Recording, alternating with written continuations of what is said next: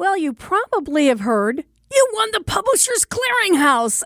But you really didn't. Joining us on our Tri-County Contracting Hotline is Michelle Reinen, our consumer expert. And tell us what's going on with that Publisher Clearinghouse scam. Yeah, well, the Publishers Clearinghouse scam is still out there, and it's imposters trying to pretend that they are Publishers Clearinghouse.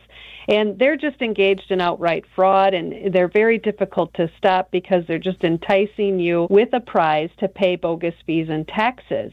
However, the Federal Trade Commission actually just settled a lawsuit with the legitimate Publishers Clearinghouse, and they've agreed to pay $18.5 million to consumers who wasted their money on misleading sweepstakes drawings, and they need to make substantial changes to how they're going to conduct business online. So it can be confusing to know if you're really dealing with the legitimate Publishers Clearinghouse or if you're dealing with the scammers who just call you and ask you to make a payment for the taxes and fees. But the big difference here is, how did you engage with the company? Was it from a random telephone call that came out of the blue? That's going to be a scam. If you never entered the clearinghouse sweepstakes, you can't possibly win.